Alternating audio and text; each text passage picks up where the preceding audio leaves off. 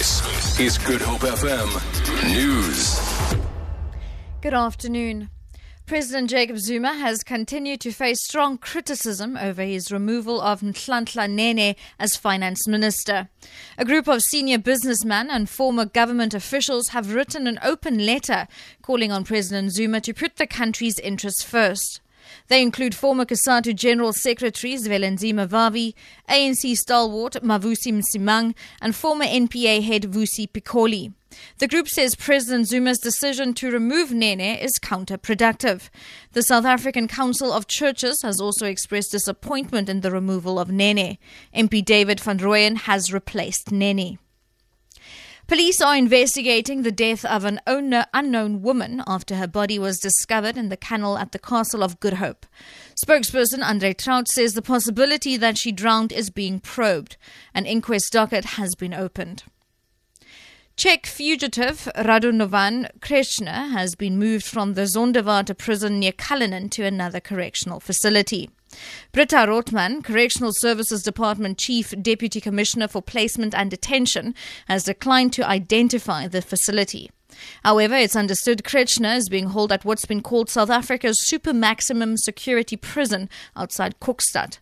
The Ebongweni prison is home to 1,203 of South Africa's most dangerous prisoners, Rotman explains. Mr. Kreshner is one of those inmates that we considered needed to be moved to a more high-profile, high-security correctional facility. So he has been moved on the basis of a court order. What we have done is that he has, for when he will need to reappear in court, he will be moved closer back to court. And finally, for the first time in Saudi Arabian history, women have won election to public office in the conservative Islamic kingdom. The kingdom's electoral commission has officially announced that Salima bint Hazab al-Attabi has won a seat in the municipal council in the province of Mecca. Yesterday's election was the first in which women could vote and run as candidates.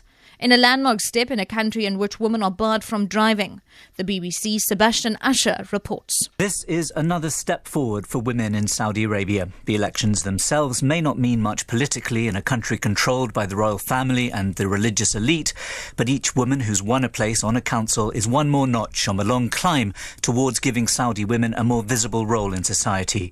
Women activists will use the momentum to press for further change. Several well-known activists did stand for election, but it was a previously unknown figure who had the privilege of being the first woman officially named to have won election. Salma bint Hazab al-Attabi beat 7 men to gain her place on the council in Mecca. For Good Hope FM News, I'm Shirley Barnes.